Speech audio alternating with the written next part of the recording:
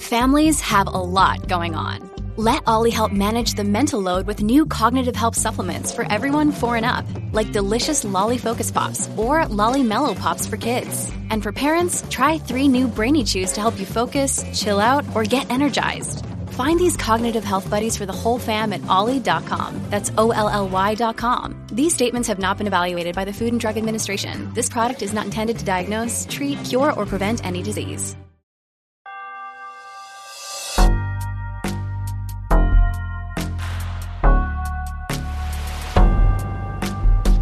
Hello, beautiful people. Welcome to God is Gray, the podcast. Although I, as a Christian, believe that God resides in absolute truth, in black and white, we as people are stuck here on planet Earth contending with the gray. In church, gray areas often cause dissension, anger, and even hate.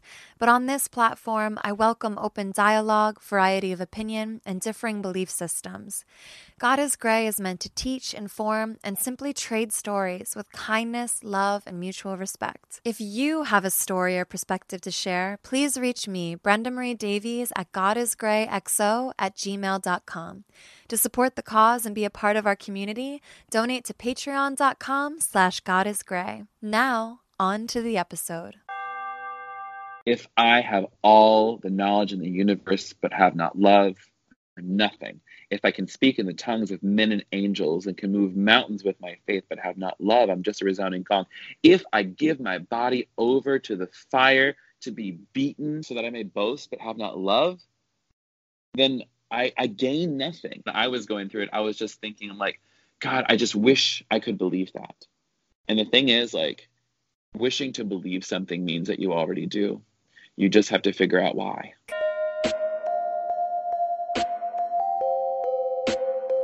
Hi, beautiful people. As promised, this is the accompanying video to the one that I put out on Monday. Monday, I interviewed the co-founder of the Change Movement in Bethel Church. This video, as a follow-up, was very important for me to put out because I know that the video I put out on Monday may be triggering to people in the LGBTQ community or even its allies. You guys may recognize Kevin Garcia from an episode of State of Grace where my friend Grace Baldridge went to Georgia to interview people in a completely LGBTQ affirming church. He wasn't ready for the spirit. My beliefs are aligned with Kevin's, and his journey into his own personal affirmation and coming to peace with being LGBTQ is absolutely beautiful. I really pray you'll stick around and listen to this interview. I really pray that if you're a non-affirming Christian, that you would actually hear Kevin out. And I encourage open dialogue in the comments section. I pray this conversation will edify anyone in the LGBTQ community that is not sure how to grapple with their sexuality, who is not sure whether or not God loves you as you are or made you as you are. I still get a lot of emails from people that are in a tormented state, not sure whether or not God accepts them as an LGBTQ person. So let this conversation bring that light into your life. Heaven affirms you, I affirm you, I believe, we believe that God affirms you as you are. And if you prefer audio only, please check this out on the God is Gray podcast. And that's it. I love you guys. Thank you so much for watching. Please like, subscribe, share with your friends. God bless. Hi, beautiful, Hi, beautiful people. I wanted to introduce you guys to my new internet friend, Kevin Garcia. Hopefully we'll move it into IRL one day. I got to get down Absolutely. to Well, because you're located out in LA, right? Yeah, Los Angeles. Well, then I'm trying to get out there, hopefully, within the next year of my life. So we'll see what happens. Okay, perfect. We'll see if we click. Oh, for sure.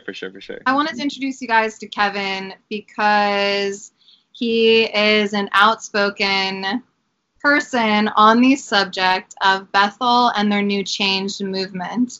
He's got a lot of other amazing things going on, but that is specifically what we want to talk about today. Before we get started, though, can you tell the God is Gray community a little bit about yourself? Hey, I'm Kevin, and I have been making content about being queer and Christian on the internet for about 4 years now, since I came out as a queer person of faith in the fall of 2019. Since then, I had my blog, and then I launched my podcast called A Tiny Revolution, where we talk to all sorts of LGBTQ folks, faith leaders, environmentalists, trans fitness models, just people living revolutionary lives. I also started my own apparel company called Queerly Beloved Tees. I have a YouTube channel where I talk about intersections of faith and sexuality. And currently I'm in the middle of writing my first book called Bad Theology Kills, An Antidote to Toxic Christianity, which will be available December 2019.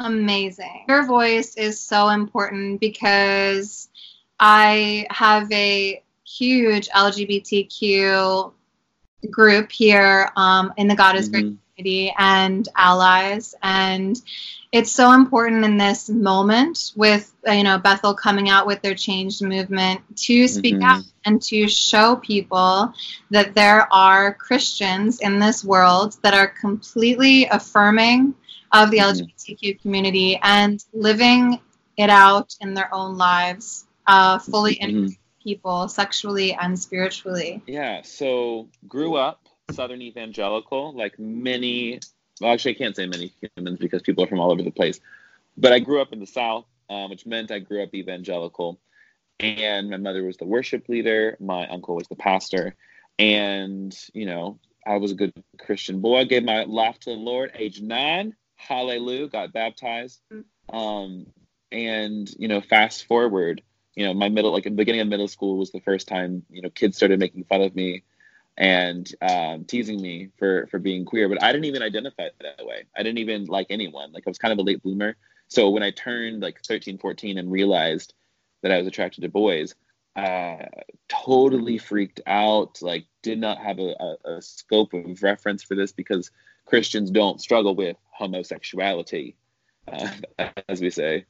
The following year, I kept it to myself. My father, through a line of questioning, outed me to my mother, and eventually I ended up in Exodus International, which was the largest ex-gay ministry in the world. It started around the 70s in the Jesus movement and really hit its peak in the late 90s into the early 2000s. And Exodus International promised hope for change. Hope for LGBTQ people, same-sex attracted people is what they would call it, to put their identity in Christ and then, hopefully one day be able to marry someone of the appropriate, quote-unquote, appropriate gender so that you could live a life that was pleasing to God. And what it produced was incredible amounts of suffering. For anyone that is an outsider or not familiar with it, can we clarify some of the lingo? Because you have SSA versus LGBTQ. What's the difference? Right. So LGBTQ stands for lesbian, bi, gay, trans, queer, and then usually the IA, intersex and asexual, and then it can go on with the lovely alphabet soup we have. And those are people who openly identify with their queer identity. And then someone who would identify as same-sex attracted or SSA, that's usually somebody who the term same-sex attracted was actually developed by straight pastors as a way to describe people who experienced same-sex attraction. But you don't want to call yourself gay, because if you call yourself gay, that's an identity, and your identity is in Christ. You have to remember that. So, yeah, I think that's an important distinction that they make, and it comes along with the conspiracy theory that there's this whole culture war and there's a gay agenda out to destroy the fabric of our society, etc. But it's also a distinction because it's basically implying that it's a choice. Is that not what SSA implies? I would say, this is what they usually say, and this is what I learned growing up, is that it's not a sin to be attracted to someone of the same gender. It is a sin, however, to act on those things. And so we learn to, demonize our attractions. And, it's very interesting, for people who've never struggled with sexual orientation or, people who just run through the world and just thought their experience was normal. Imagine every single moment of every single day policing your behavior, the way that you walked, the way that you talked, the way your voice sounded, how you dressed, who you hung out with, thinking the entire time, God, I hope that somebody doesn't think that I'm gay. And also I had a gay thought, I'm sorry, God. But it just was this constant cycle of shame And so it was the thing about this entire movement is that they're equating sexuality with and with a physical action. And while, sex acts are a part of a sexuality, it's not the whole of it, right? Sexuality is our connection to beauty and how we perceive love and how we connect with another person and how we want to form relationship, both romantic and platonic and otherwise. Sexuality is like so much a part of our human experience. And the fact that any theology that says that is wrong, that wanting to love more is wrong, that wanting to connect and be known is wrong, that is sin. That is a yoke too heavy for anyone to carry. Amen. I've noticed one of the things that is so intriguing is in watching a lot of Bethel's like online content and some of the messages that they've put out about same-sex attraction. The pastors tend to say they'll be like, the people out there that are same-sex attracted, or they have an agenda, or they feel this. And it blows my mind because, are we even aware of what statistics are nowadays? Like, now that they're maybe becoming more accurate, of how many people are actually LGBTQ? Like, basically, I've heard it said that 2% of the population is LGBTQ, so it shouldn't even be that big of an issue. Like, I've heard churches say that. But I feel like on the Kinsey scale, I'm more in the 2% being a heterosexual girl.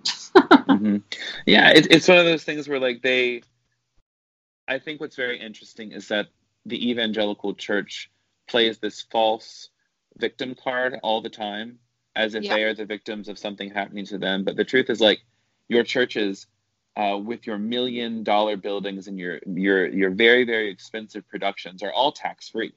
Like, you don't pay a cent in taxes.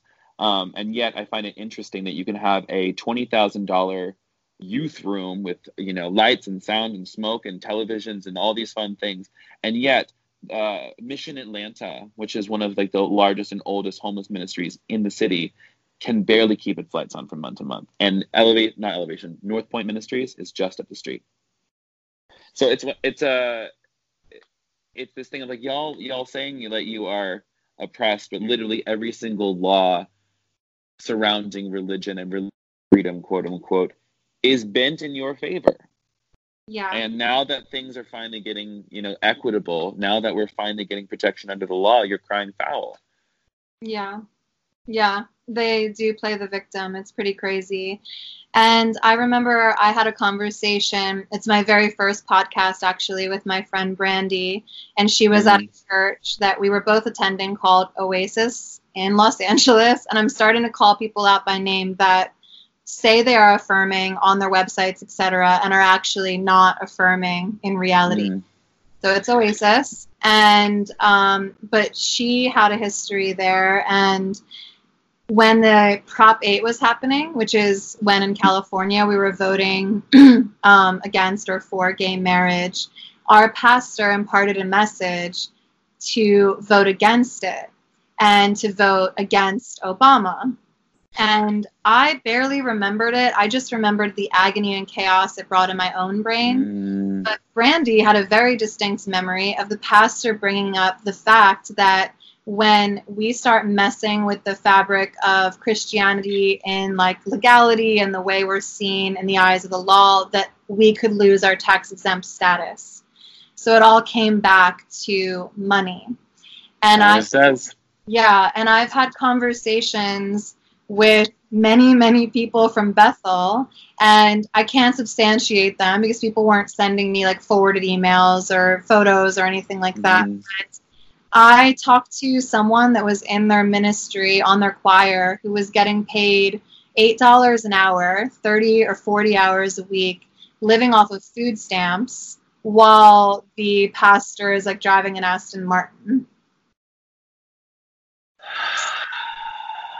All of the dollars from Bethel Music are in the millions and millions of profits, and they're all tax exempt.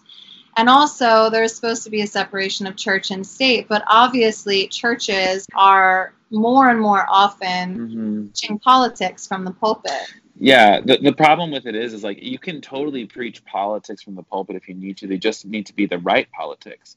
And if your politics are causing anyone to suffer, if you're causing someone to not have full protection under the law, then that's the problem. The problem becomes when churches in conservative and bad religion and bad theology are allowed to legislate morality to the rest of the public. That's when it becomes a problem, which is what we have now. And it is a problem. So before we get into your story of trauma with conversion therapy and your experience in Exodus and how that all went down, I would just like to start maybe on a positive note for anyone listening. And just, can you tell me how you see your sexuality today, how you see your spirituality, sexuality aligned, how you believe God speaks to that, and, you know, maybe how you came to peace with that to begin with? Yeah, I'll give you the short version of it because it's a long, beautiful testimony. If you wanna hear the whole thing, go over to my YouTube channel. I've got a video where I share my story, my testimony about how the Lord done set me free. Hallelujah. Also, like, you know, I think it's so funny is like I'm such a churchy Southern woman, and like it's like I've been into California and I'm just typically the loudest person in the room, but that's fine. Anyways. I grew up in the church, was baptized at age 9. It wasn't until I was 23 that I finally became okay with it. So, you know, ex-gay therapy, all sorts of different groups throughout high school and then college. And then I became a missionary because I thought, oh my gosh, if I do something very, very holy, God will do something nice for me. And the thing is that love is not a transaction. Like, you know, our relationship with God is not I'm going to scratch your back and you're going to scratch mine. It's not how God works, apparently. But when I was on the other side of the world, I was struggling so deeply with my sexual orientation. It was one of those things where, like, I was super depressed, came home, and then, you know, between, you know, working for the missions organization that I quit, dating a woman, trying to like piece it all together, having multiple healing sessions, having multiple nights of prayer, having multiple weeks of fasting, nothing worked. And so my last ditch effort was just like, God, I don't think this is going away. And I also am not convinced that this is something that you actually hate. Because what I was learning the entire time was like how to hear the voice of the Holy Spirit. And I had known from a very, very young age that the Holy Spirit was totally cool with me. Totally fine with my attractions. I remember I wrote in my journal many times, isn't it enough for me to just love Jesus and that be it? I was desperate for that to be true. And then it was. It became like, it was after it was 2015, May. I think I had just broken up with my last girlfriend at the time. And I jumped on Tinder because, of course, that's what you do when you get single. Matched with this guy. And he invited me to the Reformation Project National Conference, which is an LGBTQ organization that trains people on the biblical case for queer inclusion in the church. And it was the first time I'd ever heard an affirming sermon. It was the first time I had ever felt like I was myself. I was in a room full of other queer Christians, and I worshiped. I went full out. And I'm like, I come from like Bethel land, where it's just like super charismatic, loud, we shouting, we dancing. And I did all that with my full queer ass self. Fully, like, and I remember thinking, this is what it means to come unashamed into the presence of God for the first time in my life. And ever since then, like, I will tell you, like, it's been hard. I lost a lot of stuff, lost a lot of people. But let me tell you what, the glorious life that I live now, this thing that I think Jesus would call abundant life, markers of that, I don't want to kill myself anymore. I'm no longer like, I still suffer with anxiety and depression, but nowhere near the amount I was suffering before. My relationships with my family are deeper. My romantic relationships are equitable. I'm not performing for love anymore. Like, I'm literally myself, and that's enough. And that's, do you know what it's like to breathe? That's how good it feels. Yeah, that's beautiful. So let's talk about bad fruit, because that's all fruit, that is a tree that is thriving. So let's talk about when you were not allowed to thrive in that way. So how did you enter Exodus? Or were you like thrown into a white van in the middle of the night? How does this go down? No. So what's interesting is a lot of people hear ex-gay therapy and they automatically think something drastic like that. Like people come to my house and take me away to a camp and do all these things. And some things are like that. There's a popular film and book that came out in the past couple of years called Boy Erased by Garrett Conley.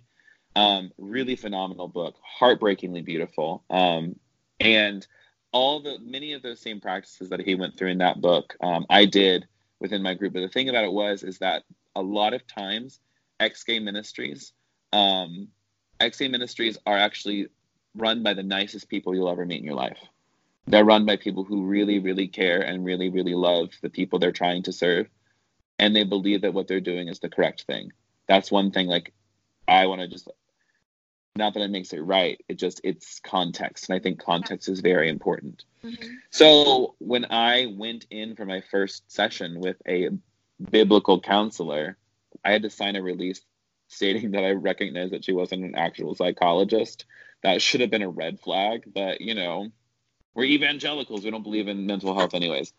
But I walk into this room and this woman, I tell her like my story about how I didn't want these attractions. I didn't know where they came from. They just came out of nowhere. And she told me for the first time, she said, Kevin, I want to tell you that you didn't choose this for yourself. And I was like, oh, okay. And then she explained to me that somewhere in my lifetime, or maybe even before I was born, my parents or my parents' parents, somewhere there was a curse or a sin that either was passed down to me, and then, you know, God punishing onto the third or fourth generation, because, you know, that technically is in the Bible, but God also says that he doesn't punish into the third or fourth generation. So that's a conflicting message, in my opinion, if you want to get biblical. Yeah. Anyways, so that's what it was explained to me. Somewhere in my young development, my masculinity as a child was not affirmed by my father, and thus it was a failure on my father's part that I was queer, that I was a gay kid. And so there's an entire generation of parents that they blame for them for being gay. I'm just like, you did this to your child. I'm like, no, there's no proof of that. There have been studies done that show that, like, regardless of what kind of parenting you get, your sexual orientation and gender identity are kind of just, they're innate. Yeah. So that was the first part. And so, like, I really got that kind of toxic theology and pseudo-psychology into my head, and I believed it because, of course, why wouldn't I believe the leaders in my life? They loved me. You know, they really wanted the best for me. So a lot of times I ended up having these very interesting, I was very good at making friends with guys, but it would be almost like this very strange codependent relationship I would form with them as like a teen into my college years. Of like one of my best friends in college, I was straight up in love with him and could not admit that. And also, do you know how, oh God, I would only make friends with other straight men because I was afraid of falling in love with a gay man. Yeah. And then, you know, I fell in love with all of my straight friends, and it got really, really complicated. So it was just years and years of like cycling through like these moments of just like, okay, I feel really, really bad. I'm in college. I'm going to go drink. I'm going to go like secretly kiss a boy, and then I'm going to feel really bad about it. And then I'm going to pray it away, and then I'm going to push it away. And then I'm going to get lonely again. And then the cycle repeats itself rather than being able to say, I'm hurting and something has to change here. I started getting panic attacks while I was in college because of how bad the repression was. I struggled with suicidal ideation for the last couple of years of college, and then attempted twice right after I came home from the mission field. Survived twice, which is amazing, thank God, because I really, really love living now. It's a fun thing. But I also know people who didn't survive. Like, I know dead people. Right. And the thing about it is like, you know, you like, I feel like everyone's like, oh, you're blowing it out of proportion. You know, they're just their own kind of religiosity. And I'm like, no, I'm worried. I'm worried that people are going to die. Yeah. And that is why we are sharing our stories as much as we are right now. Yeah. Because you're so open, obviously you can decline any question, but I am really curious about what leads to those suicidal thoughts, what leads to those attacks. Like, what specifically did you hear? How did that come to that? Because when I see Bethel and their changed ministry and the rhetoric and language they're using, it's exactly what you said. Like, they appear to be really good people with really good intentions. But if it leads to this again and again and again, why? What does that look like in real time? Yeah. What I think the reason sexuality and gender are both very, very interesting things, because the church just doesn't understand them by and large. They don't understand that sexuality is more than just who you want to have stimulate your genitals. It is about who you make connection with, how you make connection. Same thing with gender. It's not about like what kind of clothes you want to wear. It's about who you are. It's about this deep, deep part of you. And when you call something that is so deeply, intricately woven into the fabric of your personhood, what does it say? I knit you together in your mother's womb before time was. God knew, like God. So when we call something that God specifically created bad, and we tell them God thinks that you're like, it's like you can't say love the sin or hate the sin, because again, like it's not about that. Like you are equating this with alcoholism, or you're equating this with drug abuse, or pedophilia, which is like the worst kind of comparison. I'm like, no, like the reason this hurts so bad is because it's tied up in our bodies. Sexuality is a part, like, I don't know how to explain it, but there's this mystical connection between our bodies, our souls, and our spirit. And when you tell the body that its desire is wrong, if you tell the body that its natural desire to connect and to be seen and to be touched and to be loved is wrong, then you begin to think, I am wrong. I am the thing that is wrong. It's not my actions. I am the thing that is wrong. And then for me, it was, okay, it's my problem. I don't want this bad enough, obviously, because if I was holy enough, God would heal me. Because I fasted, I prayed, I served the church ad nauseum. I was a full-time student, had 3 jobs, and I was at the church 4 days a week. That was what I did. And, I was serving God on all these capacities. So, like, the problem is, like, you're, like, this change part, you're asking me to change something that, like, I could never. Like, it's not a choice. Like,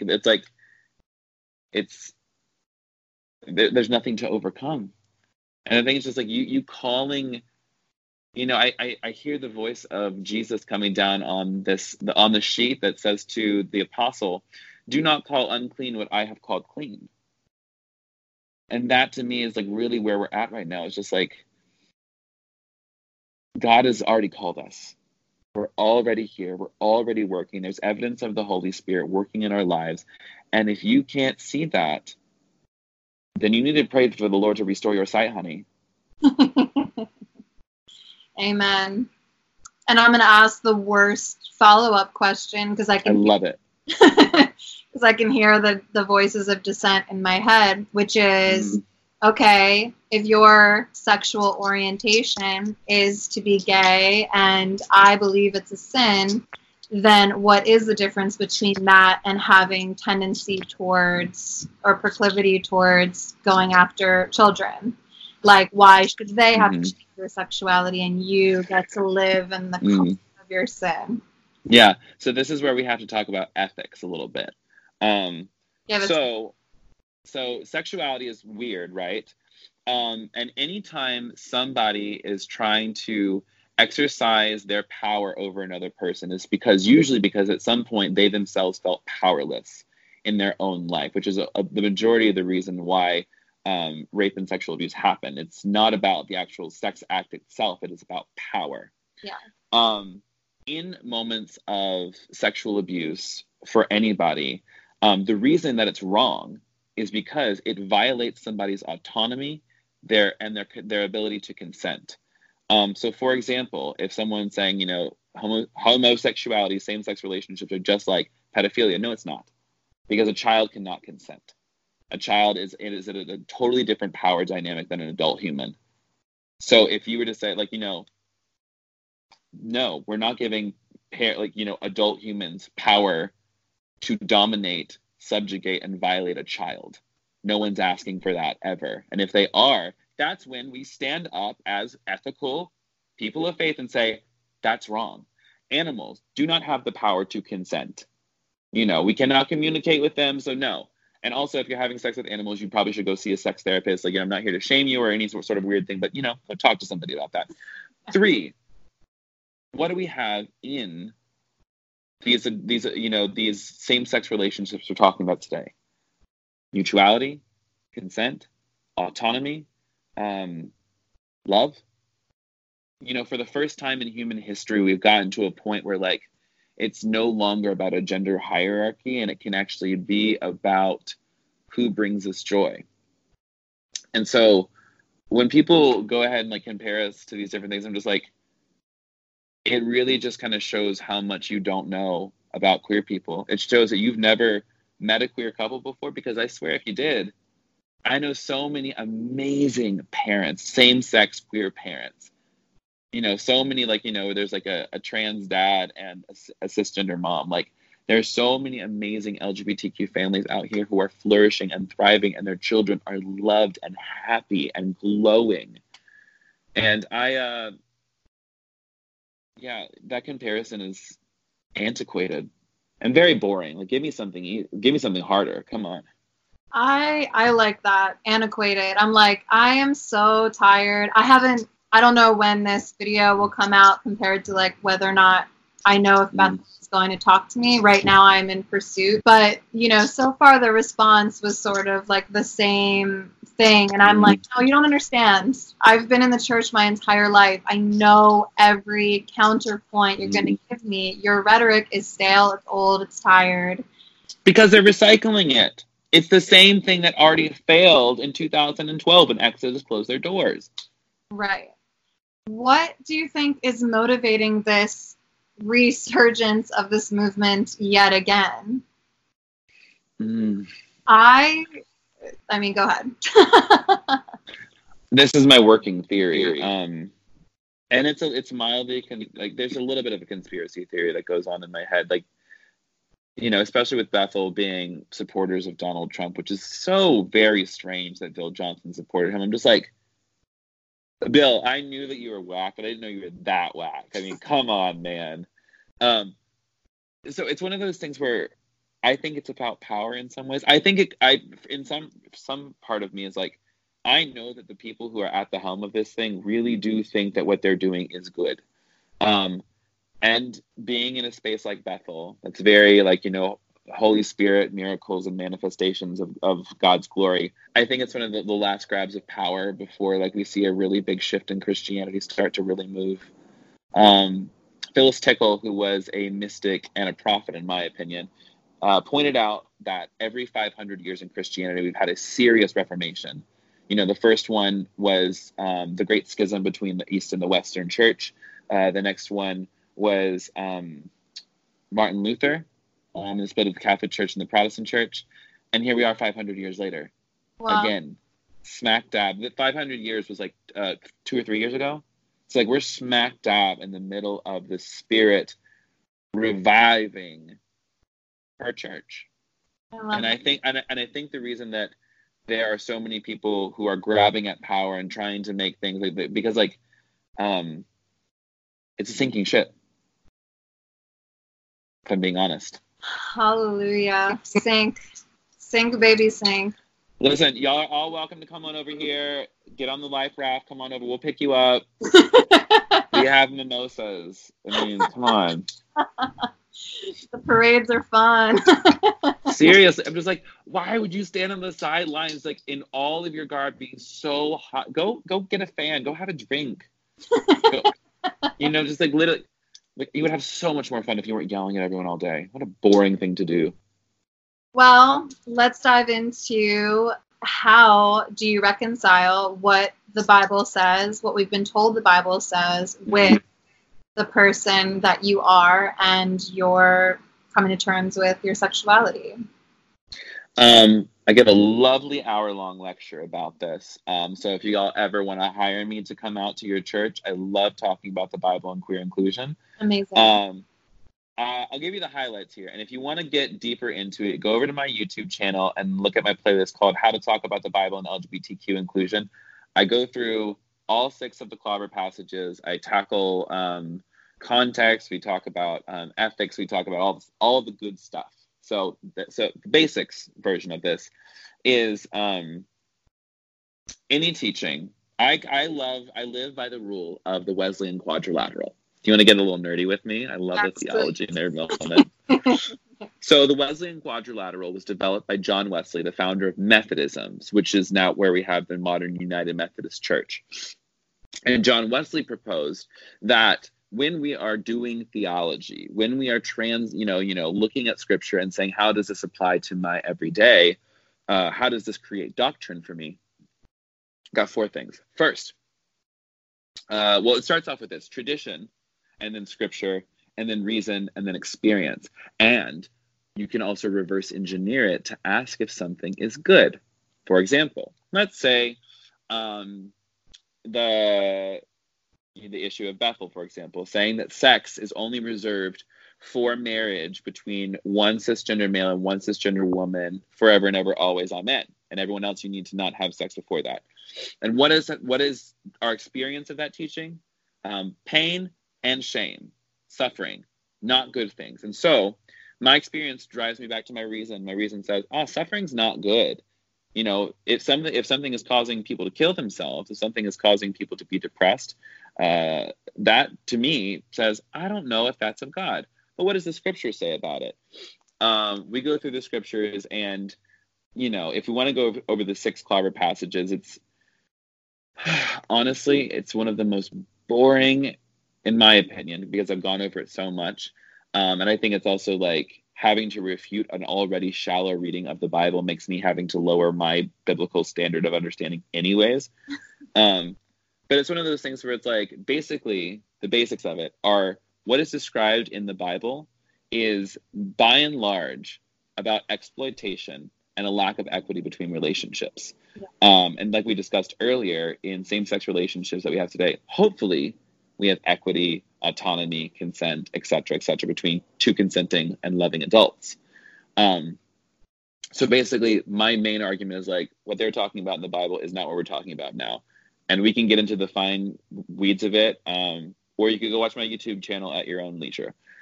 So scripture, we've already done that. I would say scripture is not clear about this at all, because the word homosexuality technically isn't even a concept in the ancient world. So again, we can get into that later, but if scripture is unclear about it, then I say, okay, that takes me back to my tradition. What has my tradition historically said about this? Other people would call tradition, would also say community. What does my community say about this? And this is what I would say to that, is if your community or your tradition has caused harm or is causing harm, then your tradition and or community is wrong in that. And so this is, and everyone's like, oh, well, how can you just like reinterpret scripture, or like, how can you have a different idea?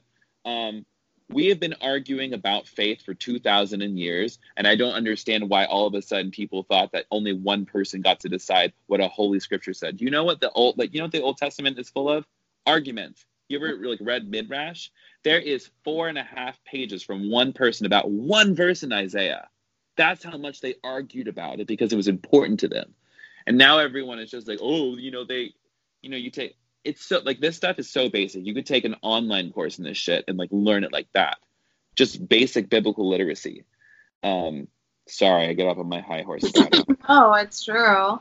But it's one of those, that's how I reconcile it. It's just like, if Jesus could say, you have heard it said, but I tell you, and I am a co-heir with Christ, and I have been given the Holy Spirit. And what does it say in the book of Acts? The Holy Spirit is going to lead us into all truth. Not the Bible's going to lead us into all truth. They didn't even have the Bible in the early church.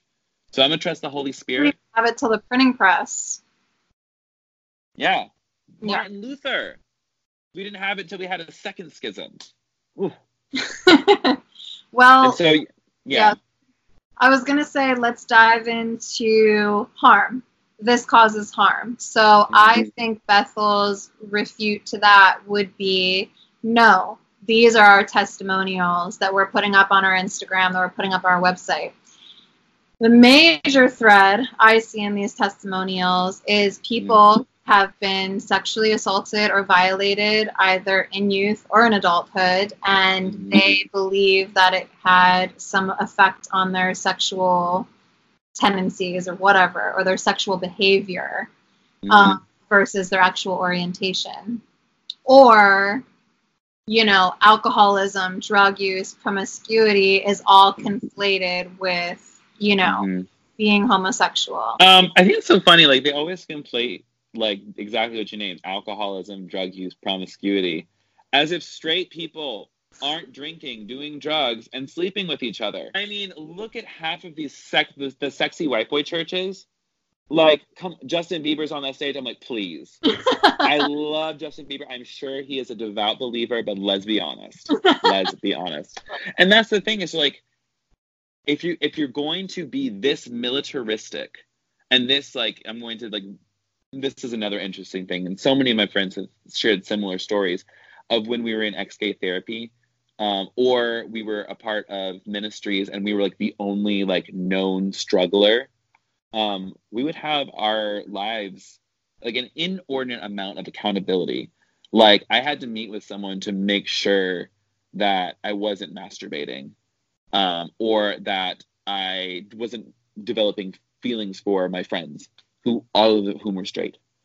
Anyways, when they say, like, oh, no, we're helping these people, I have no doubt that helping someone find community where they weren't belonging at all, helping someone move away from behaviors that are harming their body, that is a great thing.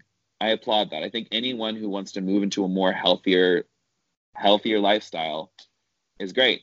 But healthier lifestyle doesn't mean that your sexual orientation changes. Again, this is all around behavior, and conflating these two things with which they have no actual correlation or connection. And so for all of these stories that they're telling, you know, I was, you know, in the lifestyle and I came out of it and then Jesus healed me.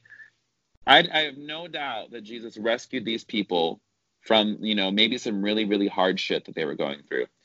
And also, when really, really pressed, I would argue the majority of the people who have these stories would also probably say, yeah, I still struggle with same-sex attraction, or I'm still attracted to people of the same gender, which means that there's actually not any orientation change occurring. Right.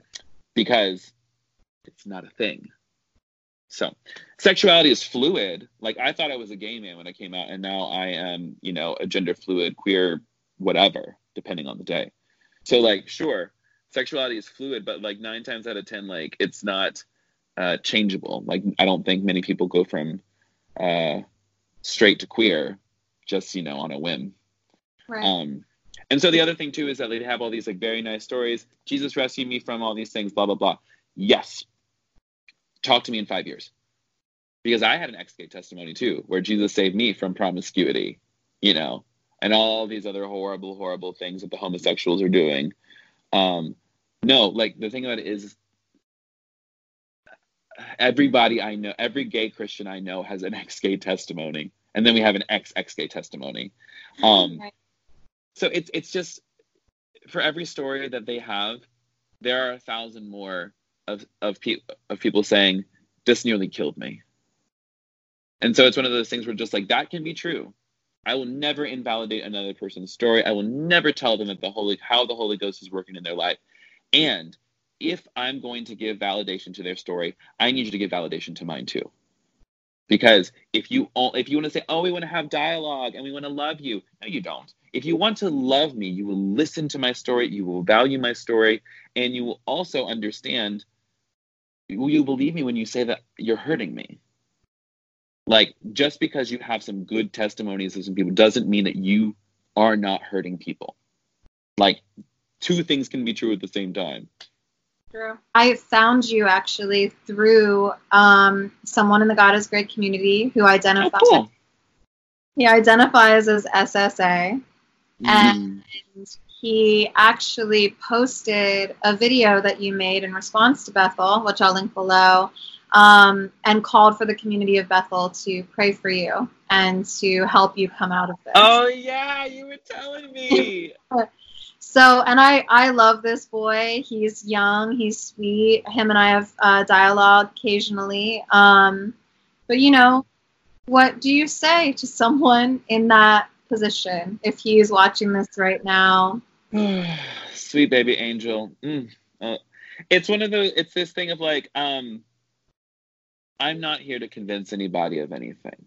That's my thing. I'm not very interested in being right. I'm interested in people being free. And there is a very, very, like, in my mind, the data just speaks for itself. And I'd also like to ask anyone who's a part of the change movement who would identify as SSA or even ex-gay, are you happy? Like, so many people I hear, they just talk about, like, I feel miserable, I feel tired, I wish God would just fix me already. I know God, like, you're holding out for this promise. And what if, like, there's a part of every single person who's just like, man, I just wish that I could love who I love. I really wish that I could give expression to this thing. There's this deep desire for connection. And they also believe that this is antithetical to how they want to pursue God. And I have to tell you, it's a false dichotomy. It is a false choice. I got closer to God when I came out. If I have all the knowledge in the universe but have not love, I'm nothing. If I can speak in the tongues of men and angels and can move mountains with my faith but have not love, I'm just a resounding gong. If I give my body over to the fire to be beaten so that I may boast but have not love, then I gain nothing. And so that's what I want to ask is just like, what are you doing? You're beating your body over something that God's not asking you to do. And it can be so much simpler. And there's also, like, when I was going through it, I was just thinking, like, God, I just wish I could believe that. And the thing is, like, wishing to believe something means that you already do. You just have to figure out why. And so for people who are struggling with this, I want to tell you that there is an easier way to follow Jesus. There's a better way to follow Jesus, one that is marked with joy, one that is marked with celebration, one that is marked with full inclusion and expression, and one that does not demand you diminish yourself in any way, shape, or form. You are loved because of your queerness, because you are gay, bisexual, trans, queer, intersex, asexual, two-spirit. Whatever it is, your identity, it is beautiful and it is of God. And if anyone tries to tell you different, flip them the bird, block them on social media, and praise God that you're still alive. Preach. Girl, let me tell you what. Listen, don't give me a pulpit. I love it. Oh, man. Right now, on my podcast, A Tiny Revolution, my friend Matthias and I, we started this project last week called 90 Seconds of Truth, where we asked people to call in and tell us their experiences of being queer and Christian. And we had so many responses that we had to split it up into 2 episodes. So part 1 is over on Queerology, which you can find at Queerology Pod across social media. Part 1 is there. Part 2 is on my podcast, A Tiny Revolution, which will be live tomorrow or whenever this airs. And it's just an entire episode of people sharing 90-second stories of how God changed their life, and not in the way that these Bethel people would talk about. I listened to it and I can't stop crying. It's so beautiful. So if you need some encouragement, if you want to hear some stories from other people, go to my podcast, go to Matthias's podcast, and get your tears on. It's good for you to cry a little bit. Amazing. Well, thank you so much for giving all of your wisdom, insight, and of Jesus, which is so apparent. You're just such a bright light. I love talking to you. Yeah. Thank you for giving all of this to the God is Great community. Absolutely. I'm really, really thankful. And I just want to name for anyone out there on the internet who wants to know what allyship looks like, this is what allyship looks like. It's bringing people into a larger conversation, a larger platform who might not otherwise get a chance to speak the story. So I just want to say to you, Miss Brenda, thank you. This is good allyship in my book. Thank you. That means a lot. So, yeah. Well, the last thing I'm going to make you do is We love you. God bless.